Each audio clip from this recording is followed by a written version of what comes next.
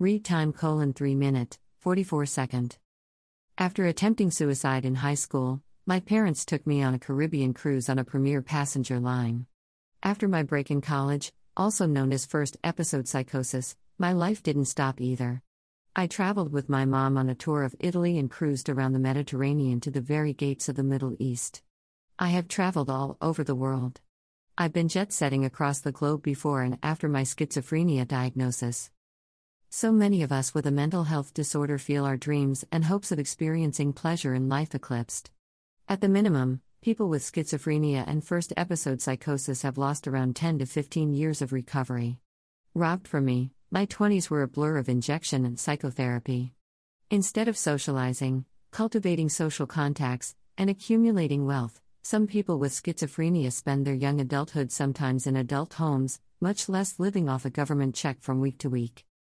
After discharge from Greater Binghamton State Hospital Center, my discharge plan was to live in my childhood home under my parents' care.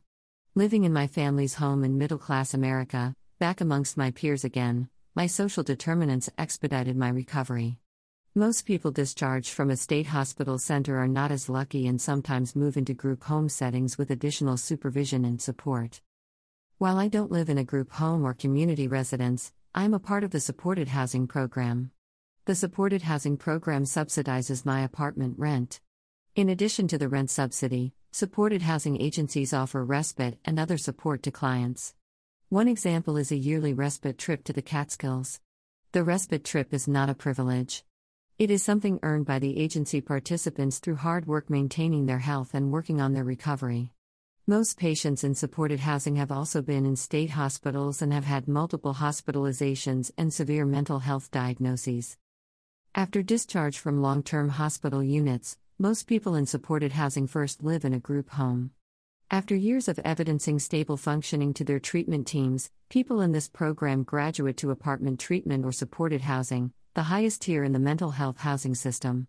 The trip and the privilege of attending the Catskills trip is a badge of honor, recovery, and insight into one's illness. What did I learn after going on vacation with Westchester County's most chronic people living in mental health housing? The truth is, I have never been better for it. Not because I learned about mental illness or what it's like to live with a chronic disease and recover. As a mental health therapist and a person with lived experience, I knew all of that. Instead, I learned something more memorable. My 20s challenged and tested the very limits of my dedication to continue healing and recovering. In the words of the Apollo 13 Mission Control Director, I still consider my 20s my finest hour living, albeit with a chronic disabling disorder. The truth is, because of my resilience, I persevered. My illness hindered my plans initially, but today, I am more stable and happy than most people on God's green earth.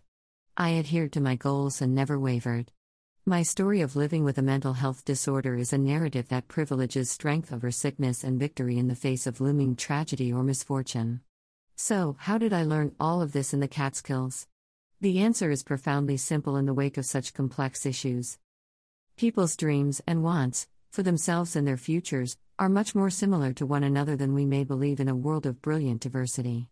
We all want to be happy and healthy and experience personal success and connection with ourselves and others.